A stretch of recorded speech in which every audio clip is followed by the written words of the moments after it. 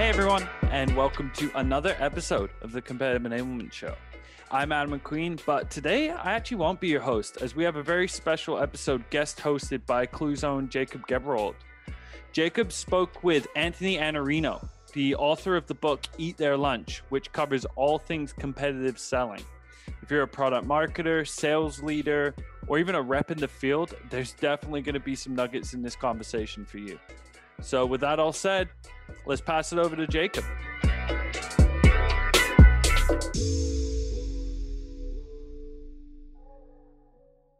I am very excited for this episode of the Competitive Enablement Show. I don't know if you've ever read a book that systematized a challenge that you've consistently come up against, and you finally found it and you go, man, I really wish I could talk to the person that wrote this because I've got a ton more that I want to dig into.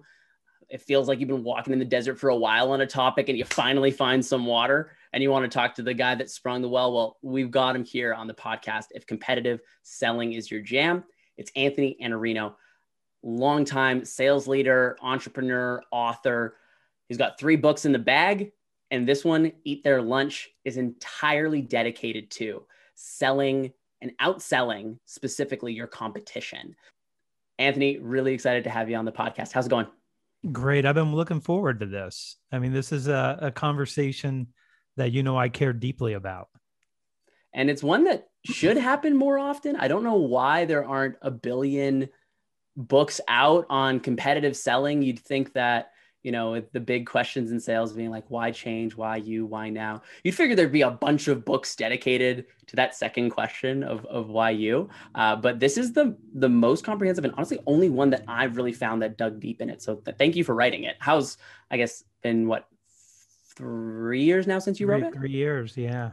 So what's the past 3 years been like on the back end of writing this book? Did you get the sort of, wow, I've been looking for something like this my whole sales career sort of response that maybe you probably anticipated? Or was it like, oh no, there are other resources that really scratched this itch before?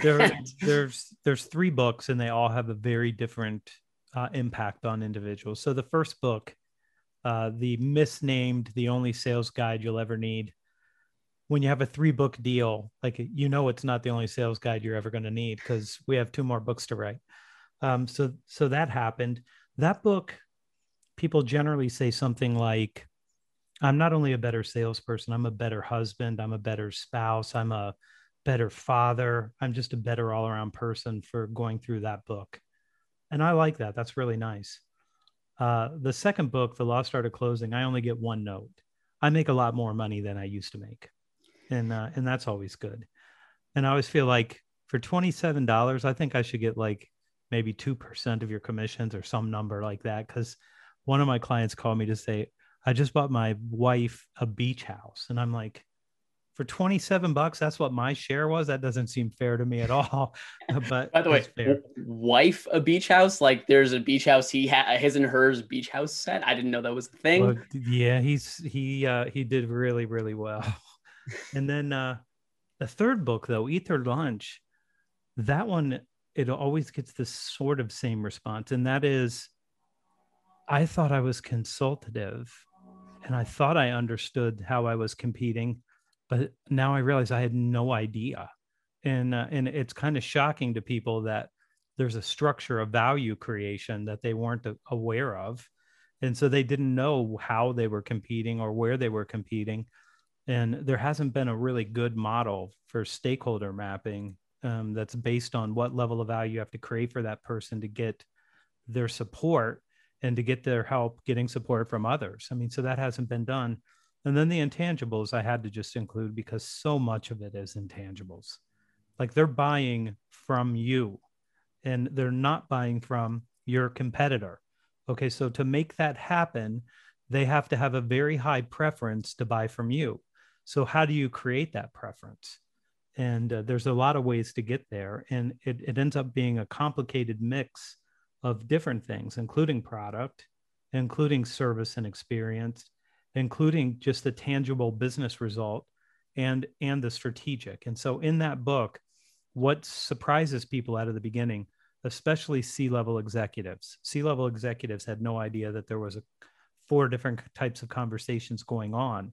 And so when they find out about level 4, they're like, well, we have to start every conversation at level 4. Right. I agree with you. Like, so all the other stuff doesn't matter nearly as much. Incorrect. Like, it all matters. It all matters. So you're trying to build something that allows you to put a wedge between your client and your competitors.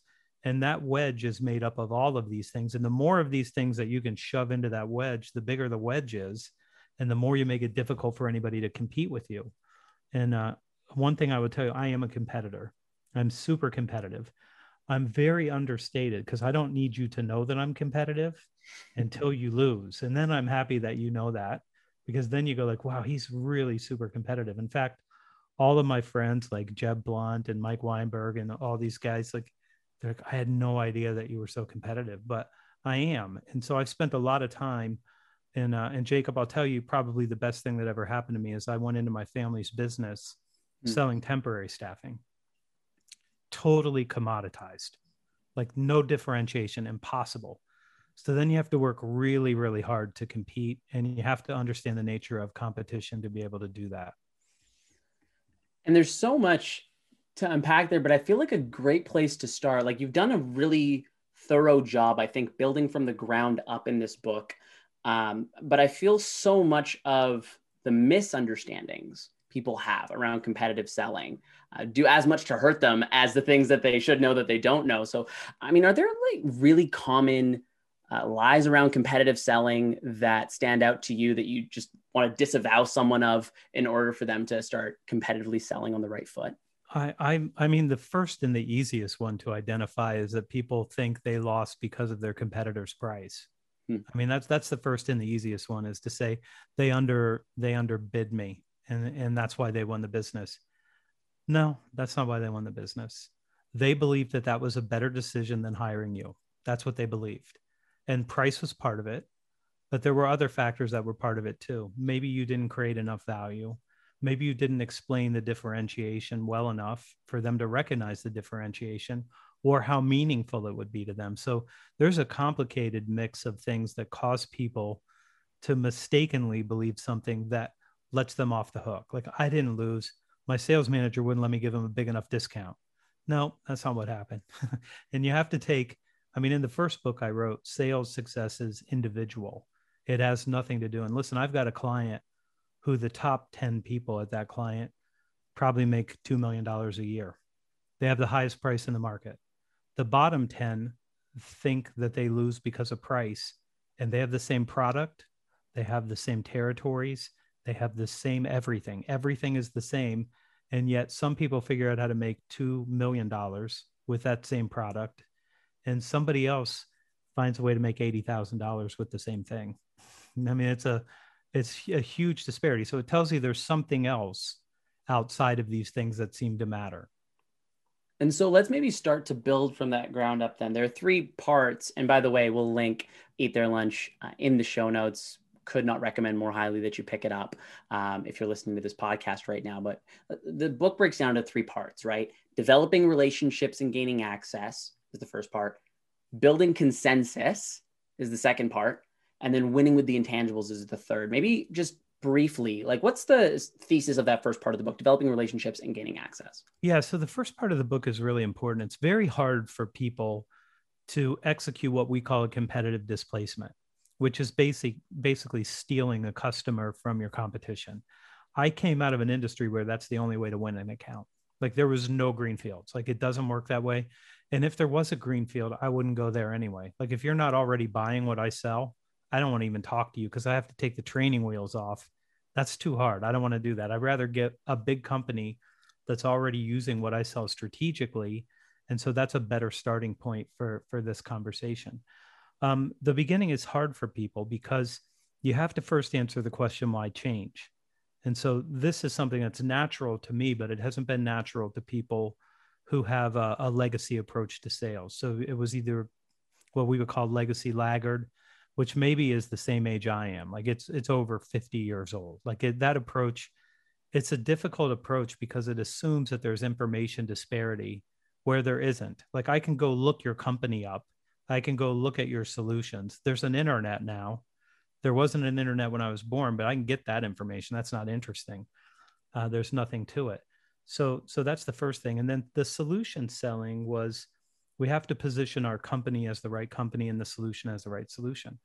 And that doesn't really allow you to answer the first question about why should I change at all? So in a competitive displacement, you have to start with, there has to be some compelling reason for someone to change.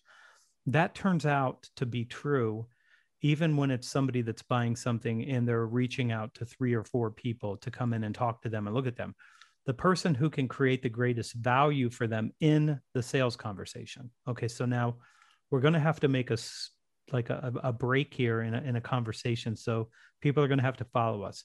So I'm going to start with a disclaimer. I'm not going to tell you that your product doesn't matter. I'm not going to tell you that your service doesn't matter. I'm not going to tell you that combination that makes up this solution that you create for individual clients that's customized to them isn't important. Every bit of that is important. So what I say now is going to give people just a tiny, tiny bit of heartburn. So stay with me, because I'll clean this up for you in a minute. But here's the way that it works. As the client, I can't recognize any of the value in your product or any of the value in your solution and your experience and your service and your support, or the tangible business result that you produce for me. I can't feel any of it right now. So the only thing that I have to go on is the conversation that we're having together. So if we start the conversation at product, then what we're doing is saying, what I believe I have is a commodity. Now, the last thing on earth I would want you to do as a salesperson or as a product manager who's actually trying to help enable salespeople and enable their company to compete is to start with a product. Because if you start with a product, then it immediately causes the person on the other side to say, we already have a product that does that, or we already know what this is. It's a commodity to us. And you allow them to perceive it in a way that you don't want them to perceive it. So one of the tricks that we've learned is that you start with a strategic outcome. So we go to level 4. So the 4 levels. Level 1 is your product. Level 2 is your service and your experience. Level 3 is the tangible business result. And level 4 is the strategic outcome. So we start with the outcome. What's the outcome? Better results in this area. Better results in this area. So it's something like that. And it has to be something strategic. So like greater wallet share, much higher profitability, capturing more market share in a new territory, whatever it is for them. That's what it is. And we have a guess because we sell what we sell every day. So we start there so that we position every part of the conversation to say, everything that we talk about from this point on, once we agree that there's a reason to change, to go after these results, all of the other things here are going to support our ability to do that. So this idea, and I've heard people have this idea because when they see it, they're like, we're going to focus on level 4. And it's like, right, you are. And level 3 and level 2 and level 1, because you need all of these things. But it's just the order in which we start the conversation. So the competitive part is, I'm going to be more strategic. I'm going to be more of a trusted advisor. I'm going to have more insights. I'm going to teach you more than anybody else is going to teach you, because I want mind share. So in that chapter that's called Capturing Mind Share, literally what I'm trying to do is take this lens that you're looking through, and you're looking through the Jacob lens because you have 25 years experience looking through this view and you believe it's true. It's not true. It's just your view through your experience. I'm looking through a different lens. So what I'm trying to do is remove the client's existing lens and replace it with a lens that allows them to see the value that I'm creating for them particularly. So this is a game that we're playing. I call it mindshare hegemony. Like I want total command of the lens.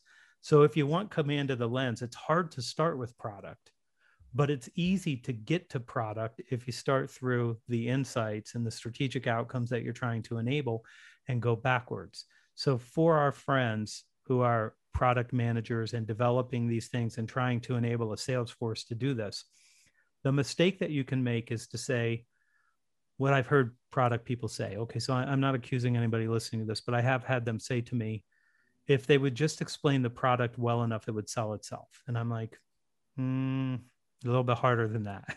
It's not quite that easy. And it's hard for them to make sense of why this is better than that. And the reason is is that we sell what we sell every day. They buy it occasionally. So they don't know how to make a good decision. So when we start talking about product and service and solution, we have to do it through this idea that what we're trying to do is enable a decision. And the enabling the decision allows them to see part of this that they wouldn't see and that they may reject if it looks like a commodity. So I'm going to pause because I just gave you a whole bunch of words. So not just words, like a lot of really, really interesting insight. And so when you're thinking about this expertise, and this is one of the things you're talking about when you have that mindshare hegemony, did I get that right? Yeah. You're not just striving for an expertise in product. It's not that you don't want to be an expert in your product. That's table stakes and assumed, and you need to be able to get there in the conversation. But you want to have this sort of strategic expertise that goes beyond the scope of your product. How do you get reps on the ground to develop that sort of strategic expertise, that mindshare hegemony that you're talking about? There's a couple things that you have to do. The first thing is, if you're young, I'm going to tell you, I only, like, somebody just said, like, how do you research for the books that you're going to write? And I'm like, I don't write anything that I would have to research. Like, if I don't know it, if I've not done it myself, I'm not going to tell you to do it. Like, that would be false of me, and I would never be able to live with myself if I was writing something I don't actually know. So I only write the things that I know. When I was exactly your age, so I was 25. So this is like maybe 3-4 years ago, maybe a little bit longer. I don't know. It's somewhere in that neighborhood. I realized that people were having a conversation that I did not have any part of. And so I would be sitting in client meetings, and there'd be multiple people in the meeting, and they would start having a conversation, and I was lost in the conversation. And mostly because they had a language I didn't understand. I didn't understand their language. And rather than being afraid to demonstrate my ignorance, I decided to be ignorant. And I'm going to be ignorant, but not for very long. And what I started to do was start asking questions. I would raise my hand and say, I'm lost. I have no idea. So you guys keep using the word throughput. I understand what the concept means, but I have no idea how it applies to your business. What are you talking about? And they would go, look, when you buy labor, like, we need X number of this product to go down this line and end up on a truck. And then we divide that by how much the labor cost us to figure out what our throughput cost was. And I'm like, got it. Okay. And then I didn't really have it. And at the end of that meeting, I went to Dallas Mulder, who was my client. And I said, Dallas, I kind of get this, but I need to actually see, how do you do this math? And he goes, well, let me show you. So what did I do immediately after that meeting? I went to another distribution center and I said, you know what? We're helping one of our major clients improve their throughput. And they're like, throughput? You know what throughput is? Sit down. Like, hey, this guy knows what throughput is. Like, all of a sudden, like, he's speaking our language. He must be one of us. I promise you, I was not one of them, but I was doing a pretty good job pretending to be one of them. So you have to ask questions, and you have to get an education from your clients, and you have to get an education from your peers. So if there's somebody, who's in a different chapter in the book than you are, you're on chapter 25. I'm on chapter 53. One of us has way more experience than the other one because I'm on chapter 53. You will get to chapter 53 in about 28 years. So I can speed that up for you so you don't have to wait to get that wisdom in 28 years. You can have it right now at 25. But you have to start doing the work. And one of the things I would say, especially for anybody who wants to be an expert, like, you've got to read. You got to read widely, number one. Number two, turn off everything on television except for CNBC. Just listen to CNBC, Squawk Box in the morning, like 2 or 3 hours. If you're driving, if you're sitting, if you're on the treadmill, listen to people talk about business. Listen to them talk about investments and money and products and all the things that are going on in the world, because you'll get a world-class education for just sitting passively taking in all this information. But you have to understand it's your responsibility. So you go get yourself a really nice notebook and a pen. You go on a call with a rep that's better than you, and you write down every question they ask. And then when they're done, you say, why did you ask that question? And what did you hope that they said? Why did you respond that way? Why was that the right response in that situation? What if they would have said something else? What would you have answered? And so you can get smarter faster, especially from a competitive standpoint. Like you got a playbook. Some other people on your team have a playbook that you don't have because the playbook's really up here. It's not written down. You got to get access to those playbooks and start executing those plays, because it's the speed. You can become an expert about as fast as you want to, or you can take forever. That's a choice. I find this so interesting because, we were chatting before we started recording, and the grit and perspective that you've got to have when you're doing this, when there aren't set systems and technologies in place to help scale that sort of understanding across the business and get these playbooks out of the minds of the top reps. Like, you got to be an individual who's hungry to go get it. And then if you're trying to, at scale in an organization, create the sort of runway that I know a lot of people listening to this podcast are. The question is, how do we take these sorts of disciplines that Anthony's talking about, and really, add some kerosene to that fire and scale that across the org broadly to capture best insights, package them up into ways that people can get access to so that they can increase their business acumen, and particularly within the language of your buyers, and then be able to scale that across the organization and measure how that's being used. Like that, I do not take for granted that today I've got the abilities to do things and benefit from systems at scale that, like, for the large majority of selling history, you could only get on that one-to-one basis as just an individual who figured out the process. I figured out a lot of this myself. I mean, there wasn't the Ether Lunch. I think it's the first competitive displacement book. I've never found another one. Yeah. Ditto. Why did that happen in 2018? That seems like we've been doing this for a very long time. We should have a better playbook than just winging it. And I think you're right. You can do this. And some of it is, a lot of people do individual coaching. I'm a bigger fan of group coaching. Let a group of people sit and then have somebody explain, how did you execute that conversation when it was competitive like this? And why did they buy from you? And then and let that person go back over what they did and why they did it. And let other people hear it. So I'm not a fan of individual coaching, because it's like, I'm going to talk to Jacob, but nobody else gets this piece of knowledge. Like, you need to get that moving. And so group coaching, where you talk about these things and say, what was this approach? Why did it work in this one? Why didn't it work in this other one? Well, the facts were different. So I'm in a different scenario. And in this case, it didn't work. And so you start to get smarter, faster. That is the real ramp for people. So people are like, well, how do you ramp up a rep?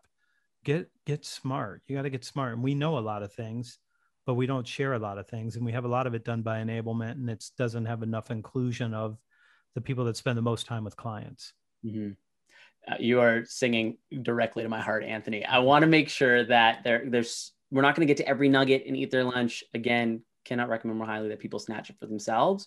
But I do want to try and drill in a couple more pieces. Building consensus. Let me have just like one piece before we get there. So let me do this to maybe start this conversation. If you're a product manager and you're trying to enable this kind of an approach, the first thing that I would tell you is that you have to enable the strategic part first. So what you do is you take the product and say, the reason we differentiated this approach from that approach is because it allows us to deliver a better experience for the client, and it enables that strategic outcome that they want. So that is the most important thing.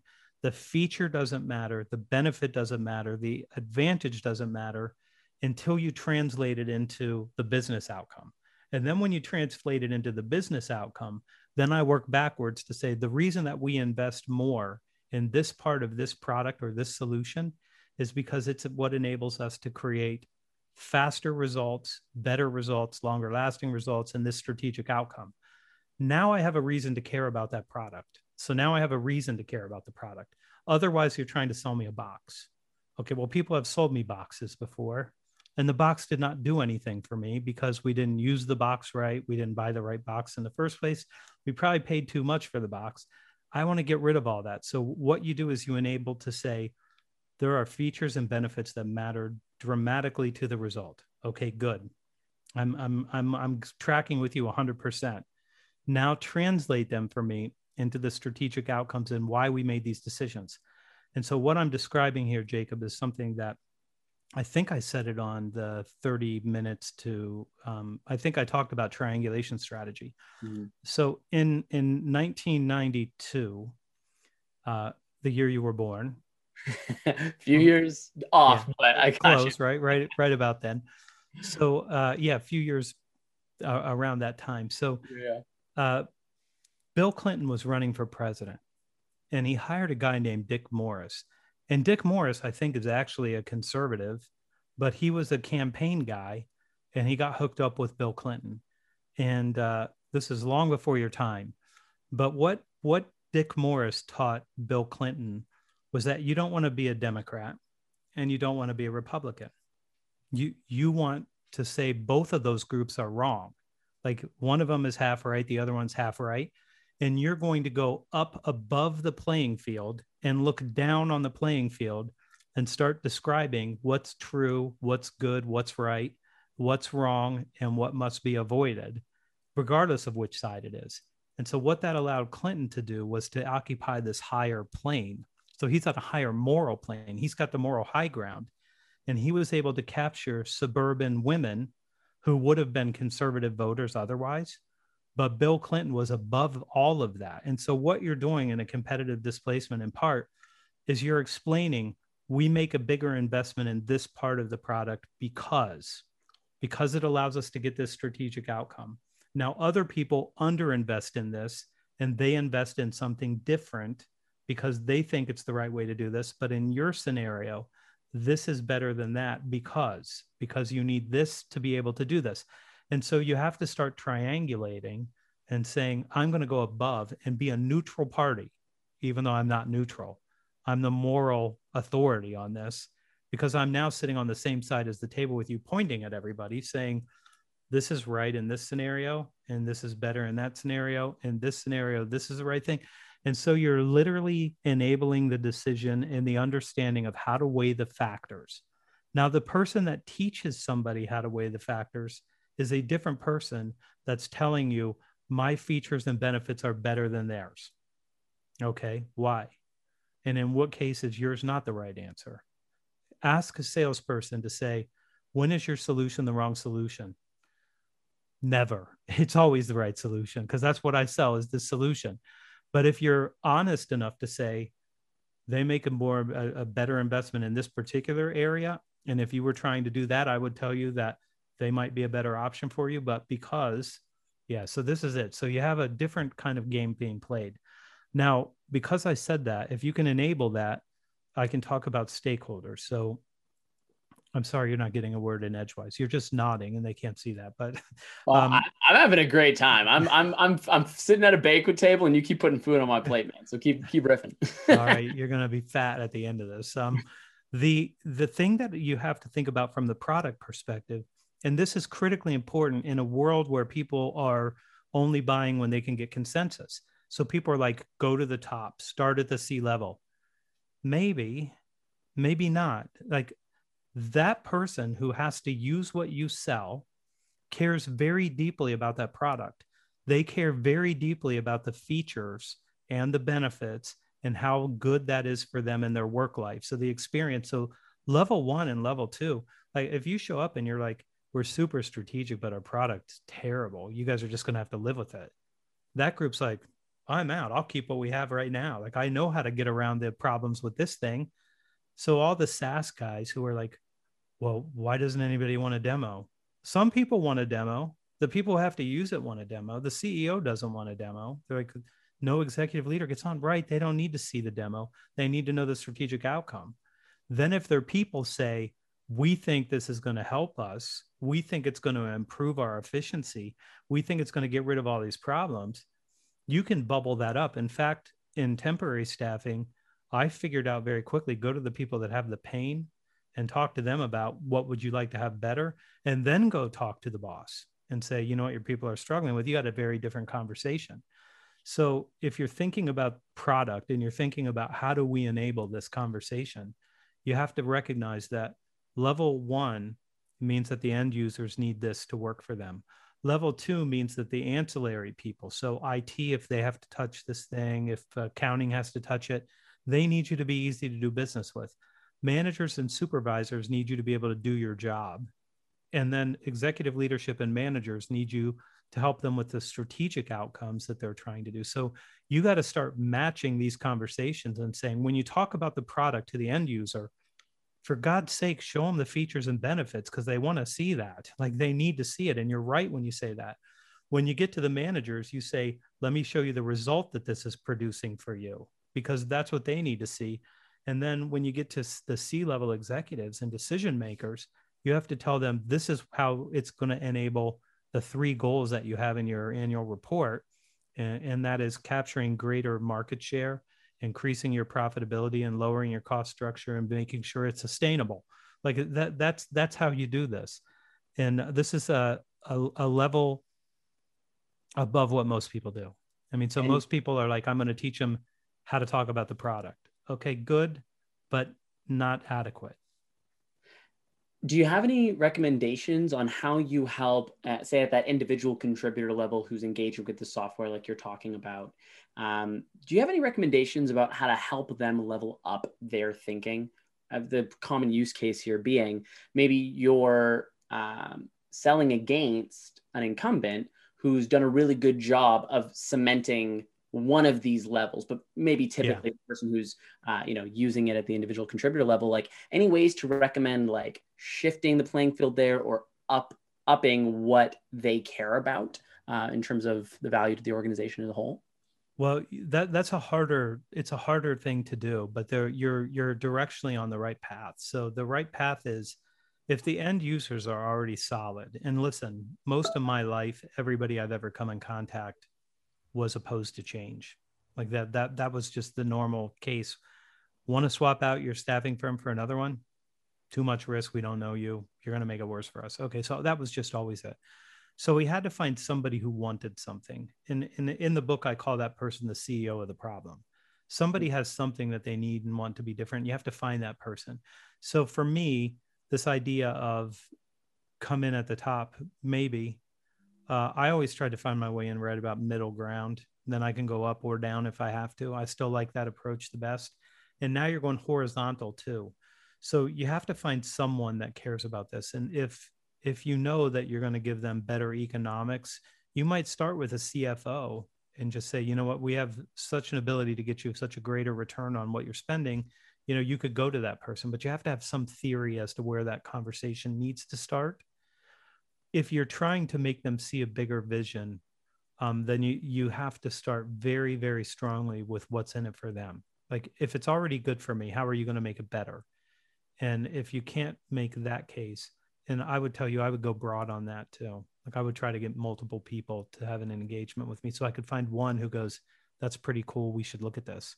And listen, the end users do care about product. And there's a lot of research that your brain lights up with dopamine whenever you see novelty. Like, if it's new and you haven't seen it before, your brain's like, awesome, something I've never seen before. This is novel. It's cool. I get to see something I've not seen. So you can come in, and if you've got something that's a showstopper and novelty, like, put that at the very front and say, we found a better way to do X. Let me show you this. And sometimes that's enough. Like this thing right here, the most destructive device on earth. Like it destroyed industries. Like pointing to his phone, by the way. What's that?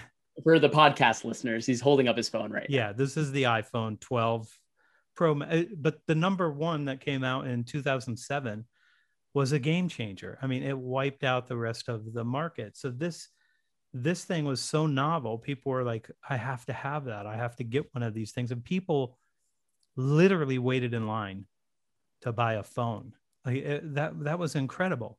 So if you've got something like that and it's a showstopper, start there, especially while you've got a hot hand, because these things get replicated very quickly. So when it comes to stakeholders, you want to look at a couple things. Who's going to be compelled to change? Who's going to think that what you're doing creates the right level of value for them? So if you think it's all strategic value, good luck. Like, executives care about that. The rest of the organization cares about other things. You have to enable those conversations. That's the most important thing. And I'm going back to my premise at the beginning. All you have is the sales conversation. So they can't experience your product. They can see it, they can do a demo, but they can't experience what it's going to be like to work with that. And they also can't experience the value that your company puts into service and support, because they don't need service and support right now.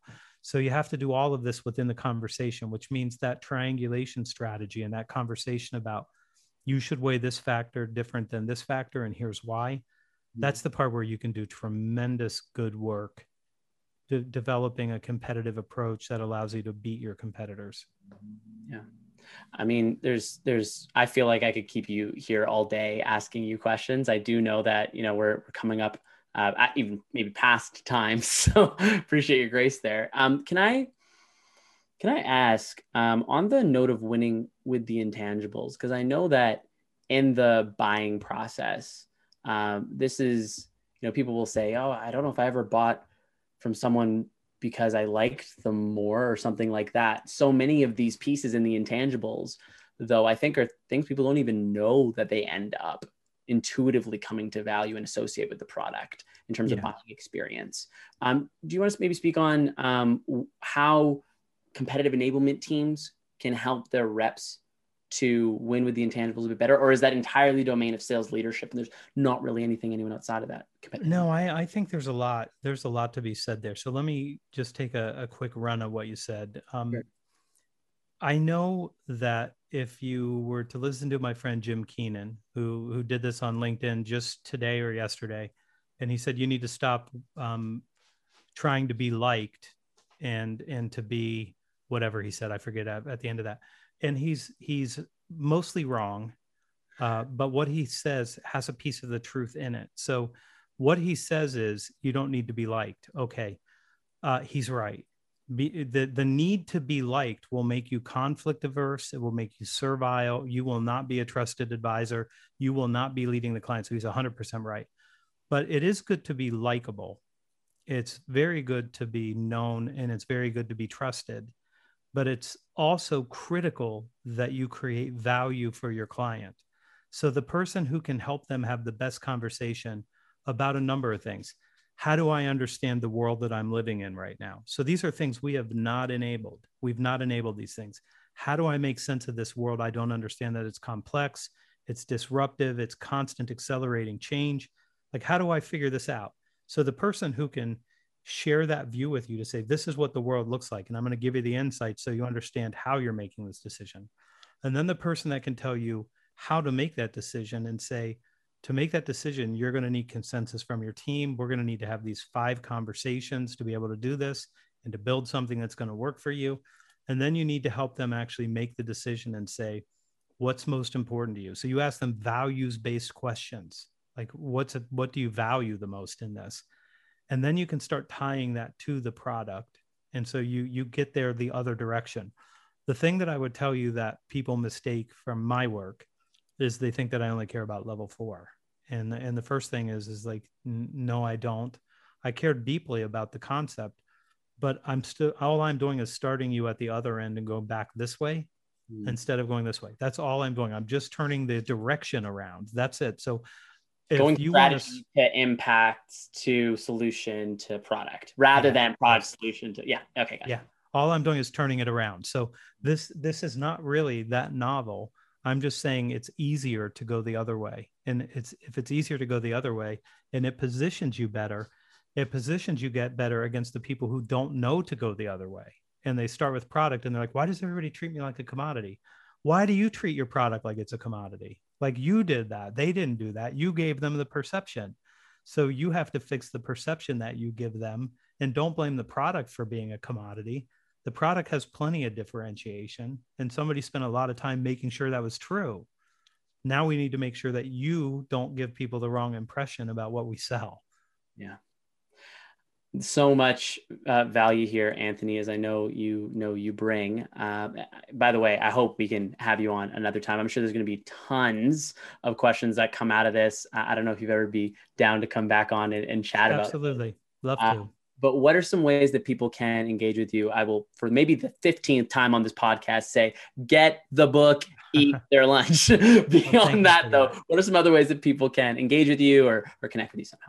So I've only written 3 books, and 3 books is about maybe 250,000 words. And I write 250,000 words every 250 days. So I've written about 5,000 blog posts at thesalesblog.com. And there's all kinds of thinking behind this that you can actually track that for a very, very long time. I started writing in 2009, and I've written every day, minus 13 days when I was in Tibet. Other than that, I've written every single day. And also LinkedIn's a great place. I like LinkedIn a lot, even though it's a little spammy. Well, it gets less spammy when you're following the right people. Thanks for being one of those helpful people out there. Definitely go ahead, pick up the book, connect with them on LinkedIn and every other way you can. But Anthony, thanks for coming on the show and looking forward to next time. Thank you.